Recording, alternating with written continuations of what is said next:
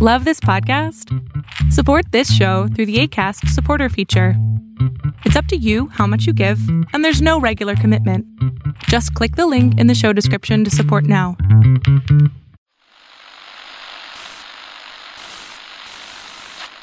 Nine, 12, 10, 28, 2, 23. This is Deep State Radio, coming to you direct from our super secret studio in the third sub-basement of the Ministry of Snark in Washington, D.C., and from other undisclosed locations across America and around the world. Hello, and welcome to another episode of Deep State Radio. I am David Rothkopf. I am your host, and at the moment, I am in the desert Southwest, not too far from Los Alamos, New Mexico, site of the development of the atomic bomb, although that has nothing to do with why I'm here. In Washington, D.C., we have Rosa Brooks, who is on the run trying to avoid writing her book. And hey, it's hard work.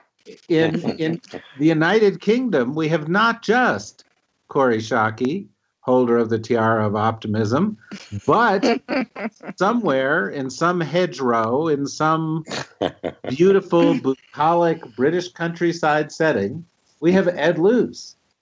We have Atlantic symmetry. Yeah. The relationship is coming back. But Ed, I have to turn to you first, because last week we had a discussion about Imran Khan, which certain people tried to turn in the direction of what a hunk he was in his cricket whites. I'm not naming names, Rosa, but allow me to point out that I did not engage in that form of objectification of a world leader. Well, I just can't help recalling that in my youth, he was considered quite the Studley cricket player. Studley cricket players. In my youth, we didn't even consider Studley cricket players. But there you are. Rosa made this statement. And then there were several comments on what a horrendously boring game cricket is. And this has produced an international outcry with formal protests from the British government, sort of, by Twitter. Well, most things are done by Twitter these days, in which it was said, A, this game is not boring, it's dramatic, which is laughable, but let's just move on from that. And B, how could you have this discussion without Ed Luce there to defend the game of cricket? So, Ed, to you. Go. Well, I have to commend you, David, for bringing me in. You didn't need to. You are playing with a straight bat, as we say. That's good rules of cricket ethics that you're displaying.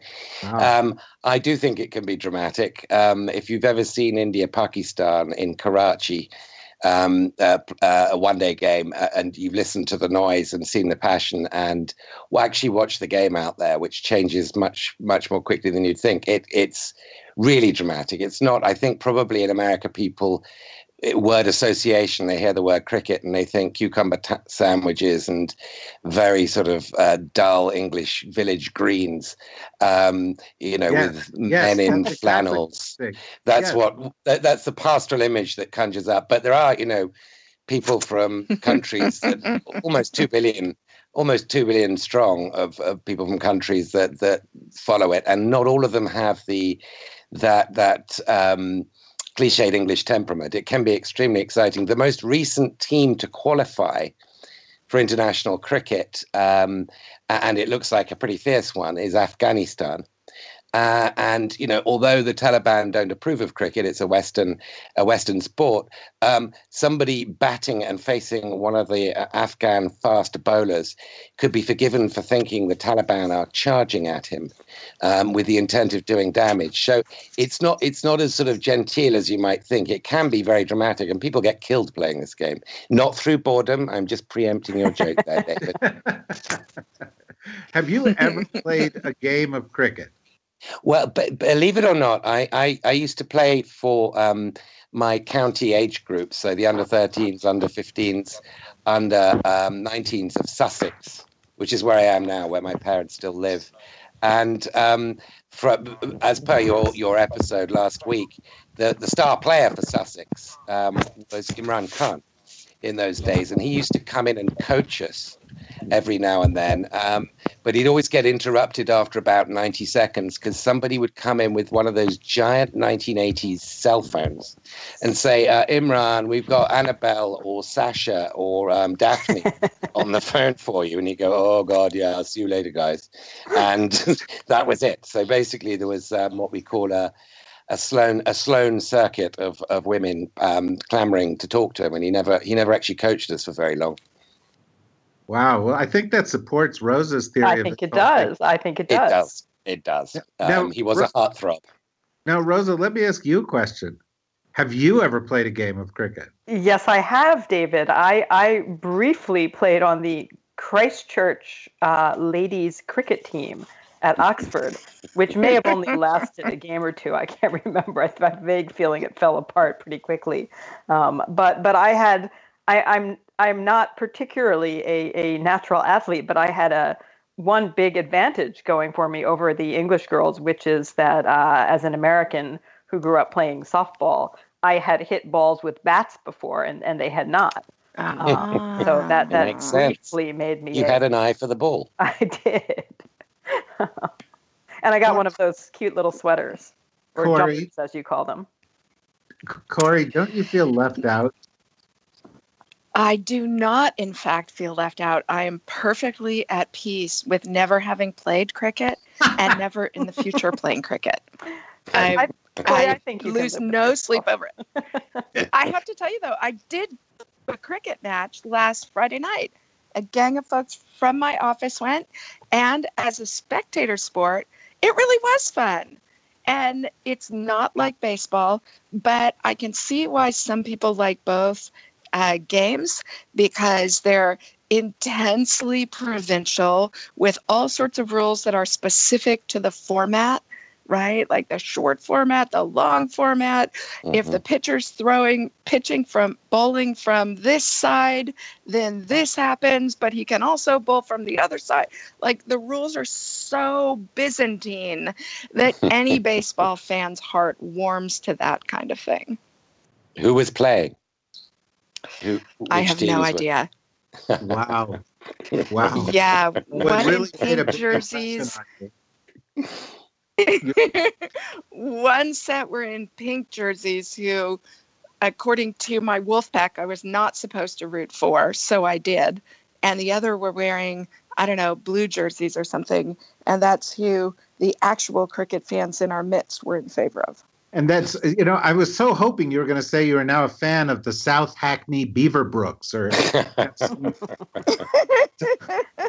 See, my main cricket memory is that my South African boyfriend, my boyfriend at the time, would drag me off, since he was, of course, a cricket fan. He would drag me off to watch, the Oxford cricket team play, and things would get so slow that he would say things like, why don't we go get a few games of tennis in while we're waiting so we can get a little exercise.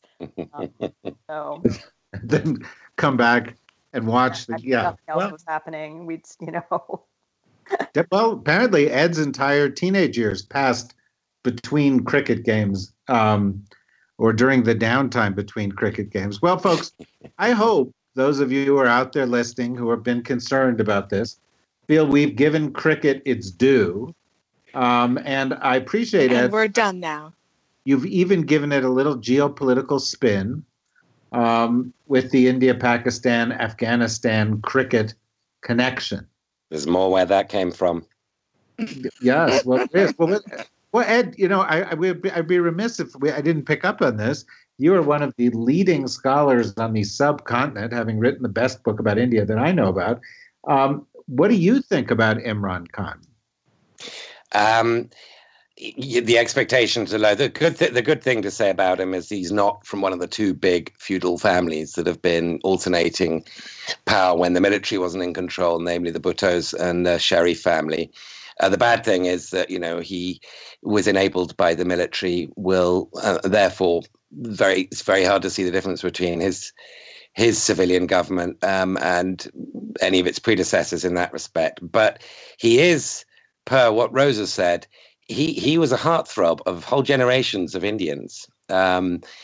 He's absolutely loved, a sort of number one celebrity in India. And, that could, if he wishes to broach, something new with Narendra Modi on Kashmir, which has been deteriorating, he could have the sort of the independent sort of celebrity stature to actually make waves on that. But to be honest, I haven't followed it closely enough, and it's probably unlikely. All right, so let me do this. It's the summertime. Usually there's a lull in the summer, and in this era, of course, there is no lull. There's something happening every 25 minutes.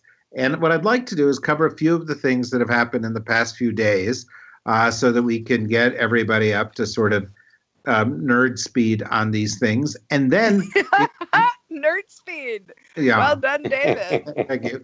And then we will get to, in the next episode, I would like to have a little discussion of what everybody's reading, books, and so forth. But let's just take this in no particular order.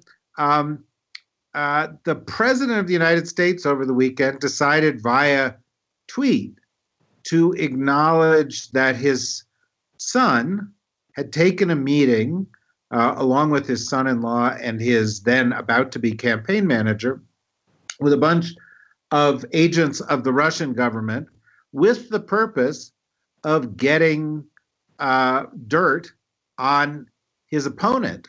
And also, I might add, with the purpose of, or the consequence of sending the message to the Russians that he was open to receiving their aid in these matters, which in and of itself may be even more consequential. So that would seem to me to be admitting to breaking campaign finance law, because you can't accept aid from foreign citizens or governments. It may also be admitting to some greater part in a conspiracy to defraud the United States, or worse. So that seems like a big deal. And yet, here it is Monday, and it's not even the lead story anymore. So why is that, Corey? I actually genuinely worry that we are getting so desensitized to outrageous, beyond the bounds of propriety, beyond the norms of American democracy, beyond the decency with which we have previously expected our leadership to comport themselves, and possibly beyond the law, that we're just we can't summon the outrage for every successive outrage. And that worries me for a couple of reasons. One, because I believe the Mueller investigation, when it finishes its charge sheet, is going to need us to be outraged and indignant. Second, because while there may be appropriate legal outcomes to this tawdry saga, I think the most consequential ones, the best ones for the country, would be political consequences for that behavior. That is, Americans choosing at the ballot box not to validate this kind of behavior. And that will require us continuing to be outraged. And yet, like, the numbness of every successive indignity by the president and the Elmore Leonard characters around him is honestly starting to wear me down a little bit. Well, I'm sorry that it's wearing you down, and hopefully joining us here, as you do every week, will invigorate you. I do have one more question for you, Corey, before I go on to Rosa. Every time I look at Twitter, I see that you've been on a different other podcast. And in fact, I've come to the conclusion that you've been on every podcast. And so I just have one question for you, and that is, do you still love us best? Of course. Okay. Of course I do. That's why excuse me, that's why I am here, hoarse or speaking silkenly every single time we record. No, and we love that. And you sound a little bit like Tallulah Bankhead. Oh, thank you. That adds a patina of glamour to my workaday life. Yeah, it's a little bit of glamour. So, Rosa, why do you think that the president can admit to like big time crimes on a Sunday, and on a Monday everybody else is like, what else is new? Well, you Corey said it. We have thuggish and corrupt behavior fatigue from the Trump administration. That there are new instances of thuggishness and corruption are revealed multiple times per day. So it's just hard to keep track of them. But it does seem like it was of Trump's many not so smart tweets. This was one of them. Since the violation at issue, at a minimum, would be seeking and accepting something of value from a foreign government to aid your campaign, and obviously saying, "Oh yes, we were hoping that people linked to the Russian government would have dirt on an opponent." Sort of seems like it falls into that category. It's interesting. I was talking to my mother just a little while ago, who had your mother, whose views are always so moderate on everything. Whose views are moderate on everything, and she proposed an even more cynical theory of Trump's tweet when he also was saying things like, "Well, I sure hope poor Don Jr. doesn't get in trouble for this." Her theory was that he was actually dangling Don Jr. out there as go for him, not me, and that he was happily willing to see Don Jr. go off to jail, and saying, "I didn't know anything about it. I sure hope Don Jr. doesn't go to jail just because he was looking for dirt on our opponents from the Russians." So, and I said, "Mom," but there you have it. Wow. I have to say, I love your mother's tweets. They always go one step further than I had ever thought to go. Anyone would go, yes. Well, no, it's quite comforting. So let me ask you, Ed. You're there with your family, undoubtedly. Servants and morning coats and all that other kind of stuff, and with like little sandwiches with the crust cut off. Do you drop those little sandwiches in your tea when you hear that Trump has done something like this? I spilled my tea. I don't just drop the cucumber in it. I spill it on my lap, and the liveried servants, then get in a big fuss. Jeeves shimmers into view and hands you a new waistcoat. Nice. Yeah, I like shimmers into view, like by the way. I really do. P.G. Woodhouse. P.G. Woodhouse is great, by the way. If anybody, we'll talk about novels later and books in the next episode this week. But I have to say, if you're having a rough summer, go read some P.G. Woodhouse. That'll cheer you up. Absolutely. Anyway, Ed is a P.G. Woodhouse character. Indeed, and if you want a nice comic depiction of the black shirts, as the British fascists were known, a topical one that might be redolent of today, P.G. Woodhouse can give you that too. I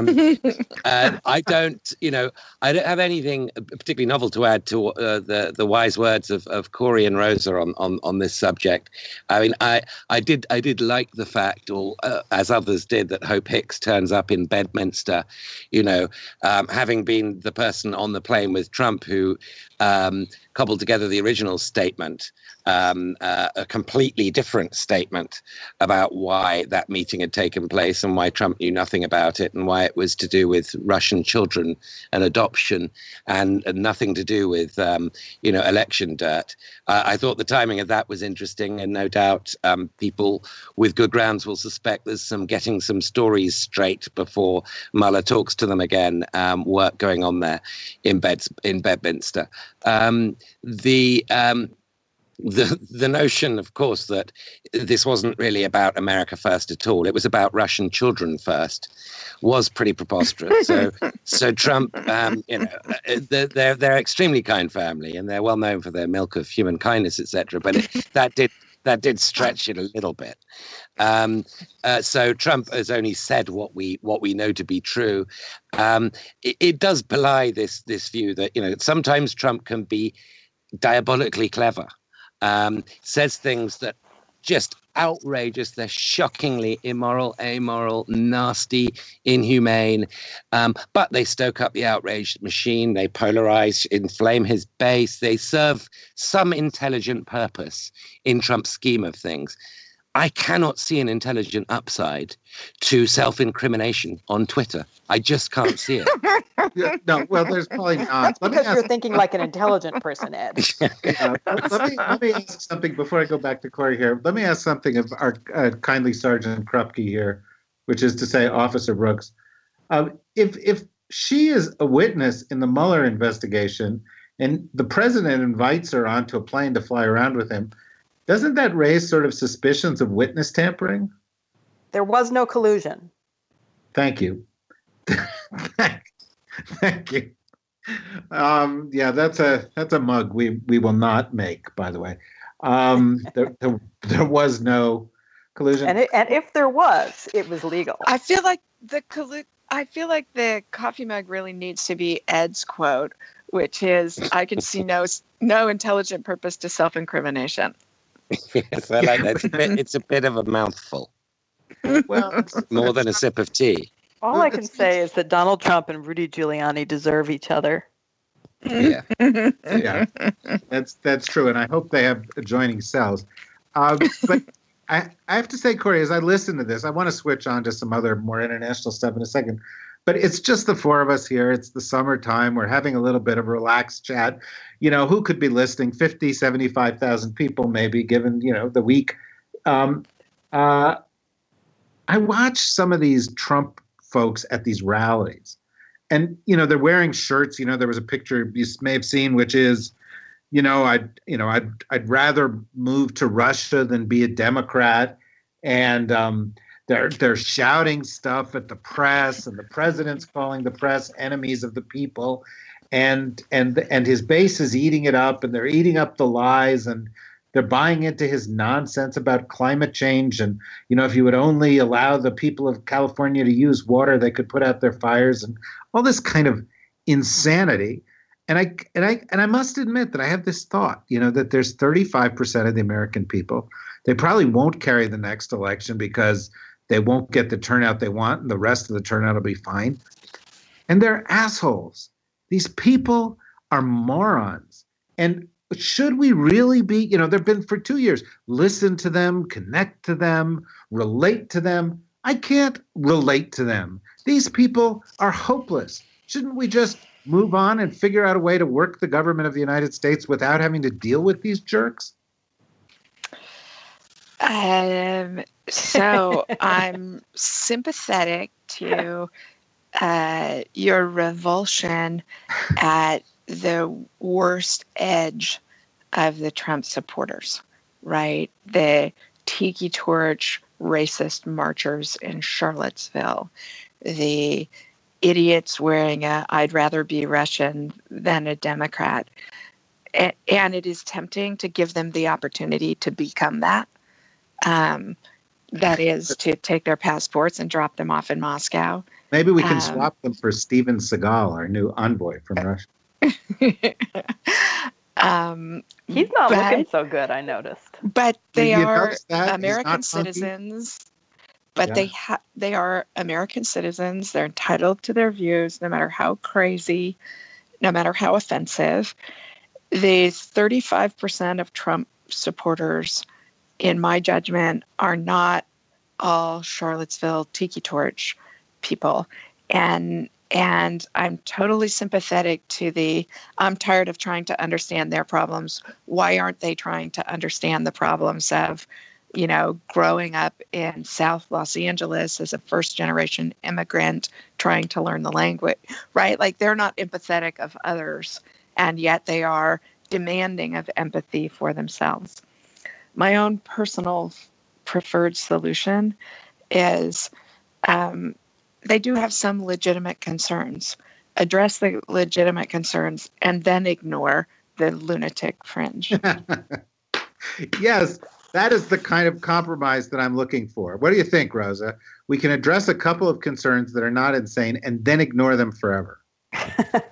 Well, so I guess when you look at it historically, some percentage of the American electorate, I don't know, 20%, 30%,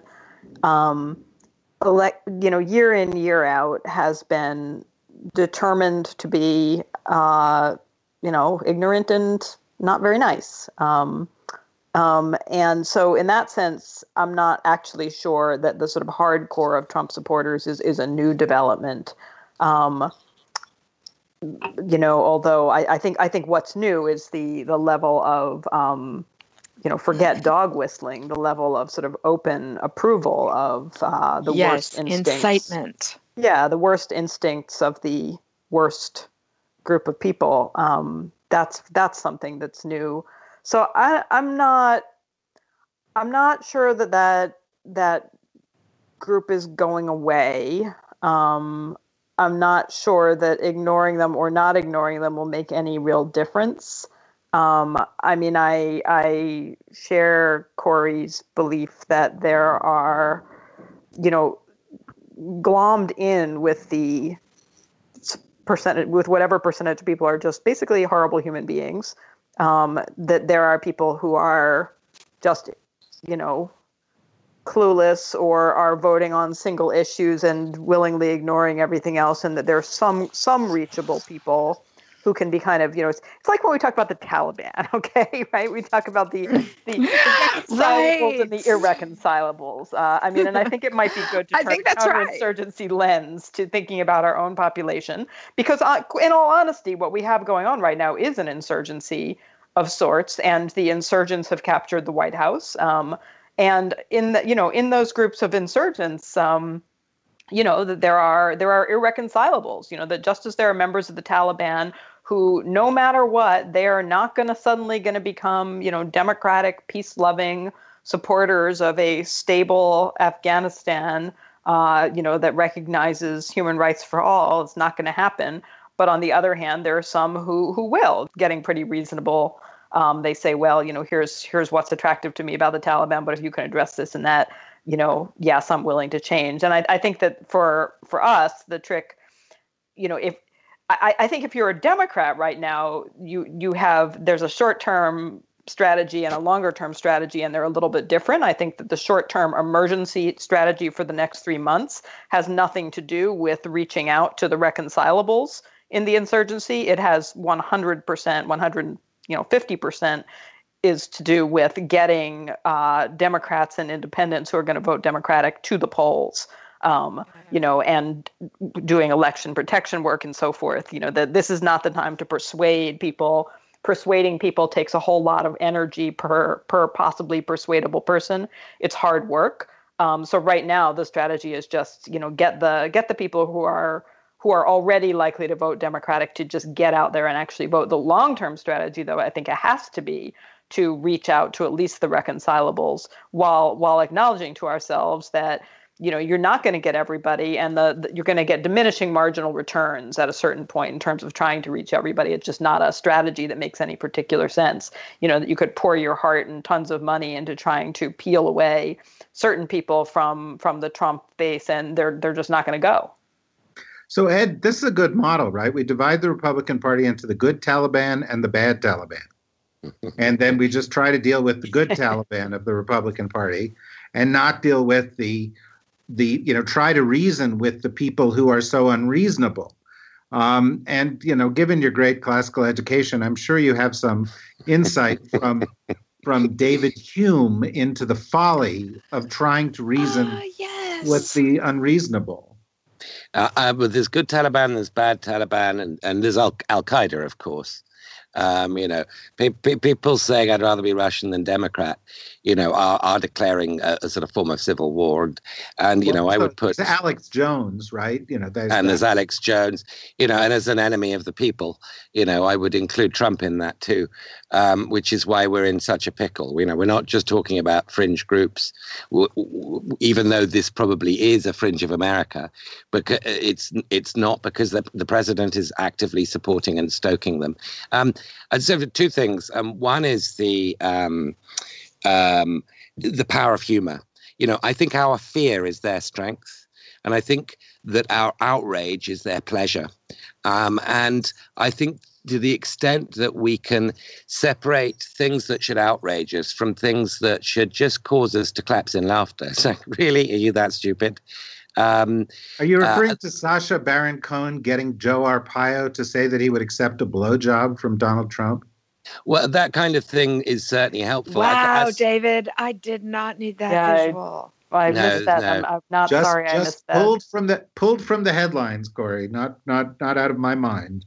Yeah, I mean, my visual was more something that Corey will perhaps appreciate even less, which was the Georgia state senator moving backwards with his pants around his ankles in an anti-ISIS maneuver that Sacha Baron Cohen had somehow talked him into. But there is a brilliant documentary if you're up at 2 a.m. and you've had enough of cricket by that time of the night and you want to watch a classic documentary. Is one by Nick Broomfield called The Leader, the Driver and His Wife. And it's about Eugene Terreblanche, the leader of the most right-wing pro-apartheid group in the late 80s, early 90s, who, would have had Mandela executed rather than released. And he was a frightening force in South African politics. And the documentary was brilliant because he got behind the scenes. He got to know the driver of Terreblanche. He got to know his wife. And it turned out not only that did the documentary puncture this man's sort of ghastly, vile, dangerous pomposity, but it turned out the longer the documentary went, and the more the documentary maker, Nick Broomfield, got to know the driver and Terreblanche's wife, the more the driver and Terreblanche's wife appeared to detest Terreblanche. And that single documentary ended him as a force in South African politics. He became a laughingstock. People stopped fearing him and they started laughing at him. And I know we're not in a remotely parallel situation here. We've got a president rather than a fringe leader. But there is an awful lot of comic material out there, and humor is deflating. Fear is empowering. I think Melania is ready for her close-up in that documentary. I mean, yes, she did. Yes. She did take LeBron James's side versus the president. You got to admit, it takes a certain kind of stupid in the president to, go after the most popular athlete in America. The week that athlete opens up a school for disadvantaged kids and offers to pay for their education through college as a way of helping to bring back his hometown of Akron, Ohio. I think, though, to Trump, in all seriousness, Trump views that as an example of low intelligence. What kind of sucker does something for other people when he could be helping himself? He doesn't see that as like, oh, this is so impressive. He thinks, what a moron. Yeah, no, you're absolutely right. And by the way, Ed, you're not just an enemy of the people. I think in Trump's book, you've got two strikes against you as an immigrant and a member of the press. Absolutely. And a green card holder, which have no rights of appeal. Yeah, as a green card holder for now, we don't, I mean, we're like deporting the spouses of, Marines and, all sorts of other horrible things. And we're actually, I believe there were cases that there was a story recently about reevaluating people's citizenship. Yes. So, it's pretty horrifying. Corey, let's just switch a little bit gear now because we're going through a couple of, sort of days worth of news. The president of the United States, or the government that he leads, has announced that as of midnight on Tuesday night, which will be sort of after everybody hears this, the United States is reimposing sanctions on Iran. Now, there's no real chance that this is going to, help in any way. And in fact, as the undoing of JICPOA, as Rosa would call it, seems to be unfolding, there doesn't seem to be a plan B. He's just, putting pressure on the Iranians without actually offering anything up in exchange. And then as a little footnote to all of this, we're discovering that there's some new intelligence suggesting that the Iranians are working very closely with the North Koreans in a variety of ways. including with the Houthis and provision of weapons and so forth, which is a bit of a paradox for old Trump. But it does seem to reveal that, as you look at most of his major foreign policy moves, pulling out of TPP, pulling out of JCPOA, pulling out of the Paris Accords, alienating NATO, et cetera, they mostly tend to be temper tantrums followed by no next step. And that seems to be probably the worst foreign policy I've ever seen. But perhaps you recall another. Millard Fillmore's foreign policy was really not very impressive. Yes, David, I understand that you are trying to get my goat. In fact, that is the deep state radio swag we need to have, a coffee cup with my goat on it that David can get each week. So I won't start on William Henry Harrison's foreign policy. But I will say, did William Henry Harrison only have 30 days to have a foreign policy?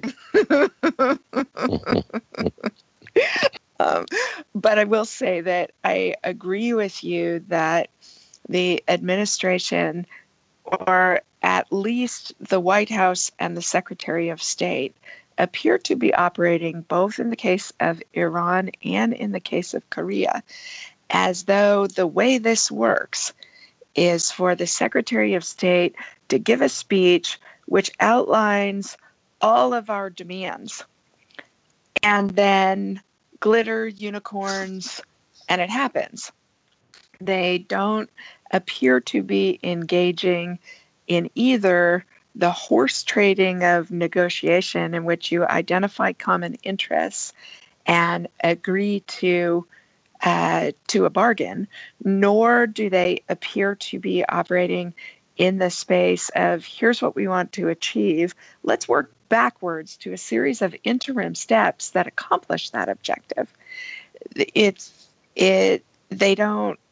You scolded me last time for the fact that steering wheels aren't connected to the engines. Didn't scold you. I was just making an observation. The metaphor of what isn't connected to what's driving the process that you would like, I will happily slot in here, because you're exactly right, David. They don't, how do we get from here to there on Iran? What made the sanctions against Iran effective last time was that we persuaded our European allies and the Chinese and the Russians to uphold them. The Russians and the Chinese are breaking the North Korea, maximum pressure is over against North Korea. The Chinese are going to be buying Iranian oil. Europeans may have to grit their teeth and acknowledge that the American market is so valuable to them that their companies aren't going to risk exclusion, but they will resent us really deeply for this. And meanwhile, Iranians are rioting in the streets, not because of their government's foreign policy or for anything that has to do with us, but we're not doing anything to engage that in a positive way and to help the forces that want accountable government in Iran. So we're missing huge opportunities. Their economic analysis is bad, so they don't understand what's going to make the sanctions effective or not. And the crazy clown car of their negotiating process gives Russia, China, and not just Russia and China, other oil buyers for Iran as well, and anybody who's got sanctions on North Korea, to have an excuse to say, I have no idea what American policy is. I just need to move ahead with what needs to go on for me. All right. That's a good summary. And obviously, Rosa and Ed, when I get to you, if you want to add something on it, go ahead and add something on it. But I want to sort of move the conversation a little bit further to another set of things that have just sort of struck me in the past week, maybe as a point that we can wrap this podcast on. And that is, I was noticing that, for example, the Canadian government protested the treatment of some women's rights activists in Saudi Arabia And the Saudis immediately went like completely Sopranos on them. And it was like they're pulling out their embassy. They're asking all the students studying there to come home. They're suspending flights from Saudi Arabia to Canada. I mean, they're really, really getting heavy-handed on this. And at the same time, you have Israel moving forward with this nation-state law that had 250,000 people in the streets over the weekend because it's fundamentally an apartheid law that says Israel is for Jews only, and Druze citizens, for example, that have been loyal members of military are outraged. But everybody should be outraged. It's outrageous.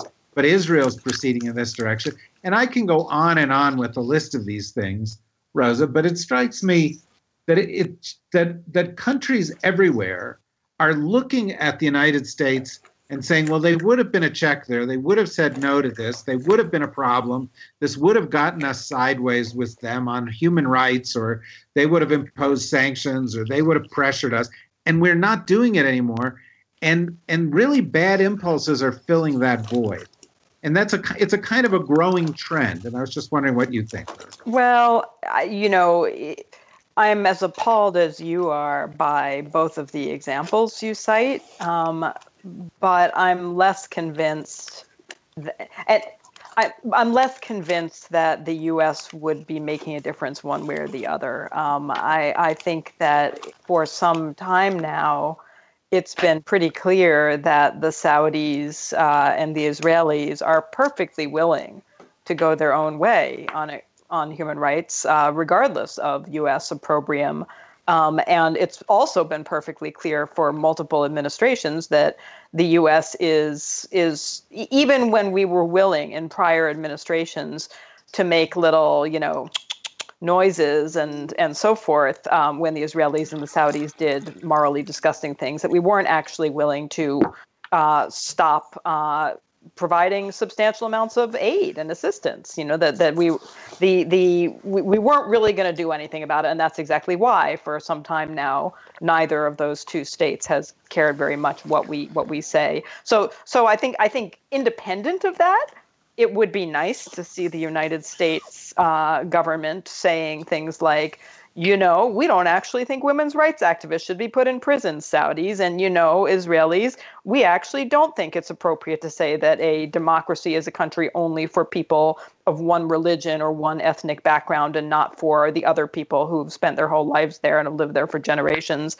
It would be nice to have our country continue to stand for those principles. I'm just less convinced than you are that it would have made any particular difference given... I think that in the abstract, the U.S. could make a difference, but if and only if we were willing to do something that previous administrations have also been unwilling to do, which is actually significantly cut funds as opposed to just wrapping them on the wrist rhetorically. Yeah, that's true, but previous governments have done that from case to case, and I think we see lots of governments here that are willing to say, that's not, that they're going to, they don't see the U.S. as enforcing anything. And therefore, why not do whatever they want? Yeah, I think there are a couple of sort of wheels within wheels here. One is the sort of the glass jaw of Mohammed bin Salman, the Crown Prince of Saudi Arabia. The guy's sort of clearly feels a sense of domestic vulnerability because he's alienated most of his family. He had them locked up in a hotel, and not just, a comfortable hotel. Some of them were beaten up. Are we allowed to do that with our families? Yeah, it's a tempting thought. Yeah. The holidays are approaching, Rosa. Yeah, I think Ritz-Carlton is going to offer new holiday packages. And then it'll be... the house arrest package. House arrest for Christmas. It'll be if fantastic. I could shake down my family for $200 billion, believe me, it would be a no-brainer. But I suspect they'll have it sorted away in cleverer places. But there is that. Then, of course, is the fact that Canada, and the US are not on the same perceived to be on the same team. Trudeau is, the opposite end of not just the political, but the sensibility spectrum to Donald Trump. And Trump and Kushner and others are besties with the Crown Prince. So there is that. But I have to get in one thing. Your piece, you mentioned Israel.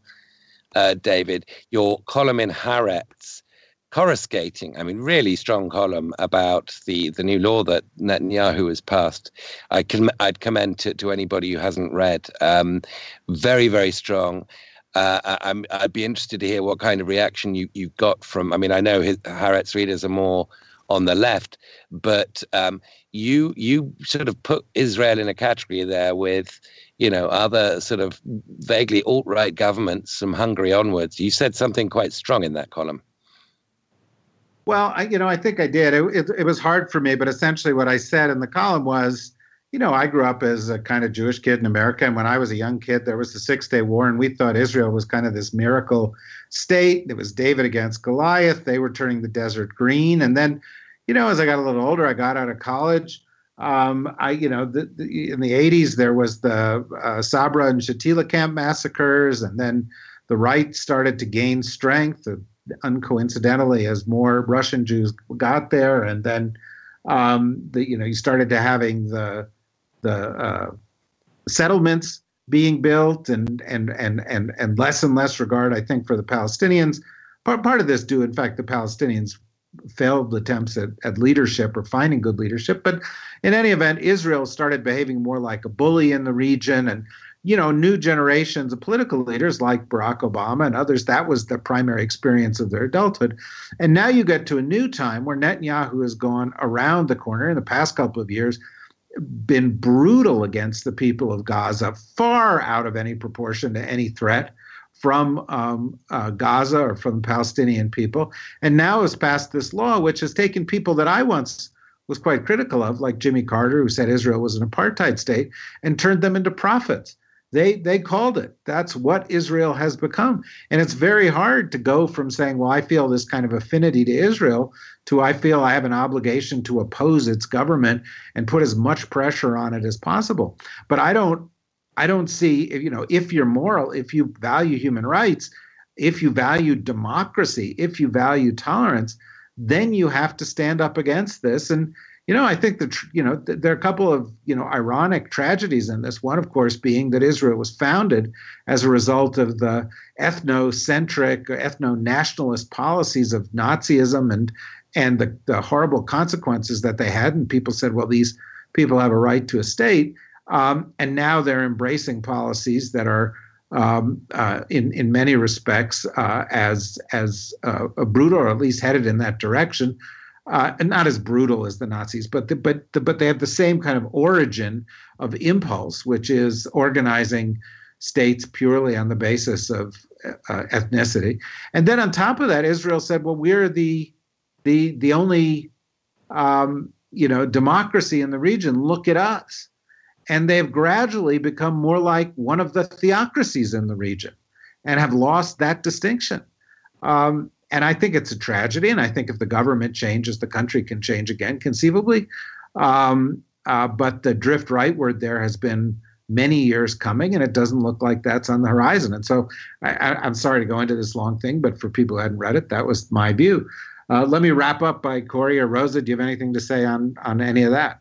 No, I mean, it was a very powerful piece, David. And this is the nation state version of something that we know was true on an individual level, that, abused children statistically are more likely to grow up to be abusive adults. And, this is sort of the writ large. It's wrenching and painful and terribly, terribly tragic to see the state of Israel, which, as you said, grew up out of revulsion and against the idea of an ethno state that would consider as lesser class humans everyone else, and to see Israel moving further and further in that direction is just a terrible tragedy. Last word, Corey. My last word is that we are being slagged on Twitter because for last week's episode, in which we were calling cricket unwatchable. So when not by me, Tim I've Poe remained and Chris Kepler silent. Hear this week, let them know that Ed Luce carried the day. I don't think he did. Well, quite honestly, I think Ed Luce made the best. I will be back. That wasn't the last word. But I don't want to be flippant, because David, that was a really poignant set of comments you just made. I found them really powerful. Thank you. Well, thank you. You don't have to say that. But you do have to say that cricket's kind of boring. Because it is. Because this is Deep State Radio, and we're afraid of no one, and we speak truth to power. And that includes even if it means that we're getting into a bit of a sticky wicket. Oh, very good, Rosa. Very good. Exactly. You don't want to run afoul of those men in those, finely pressed white trousers and those white cricket sweaters or whatever you called them, jumpers, Rosa, because they look like they could be quite formidable. If it was a real sport, they wouldn't be wearing jumpers. So true. So true. All right, folks, that's another episode of Deep State Radio with us in the whole gang here. We are hoping you're enjoying your summer, even though the world's going to hell in a handbasket, and that you are all around for more fun on our next episode, which is our big think episode, our big books episode, our chance to reveal what deep thinkers each of us are. And by each of us, I mean the other three, not me. Thank you very much, Rosa, Corey, and Ed. Deep State Radio is a production of the Deep State Radio Network, a division of TRG Interactive Media. Our podcast today was produced in cooperation with Goat Rodeo Productions and was supervised by Ian Enright. Join us again for another episode of Deep State Radio. If you don't, we know where to find you.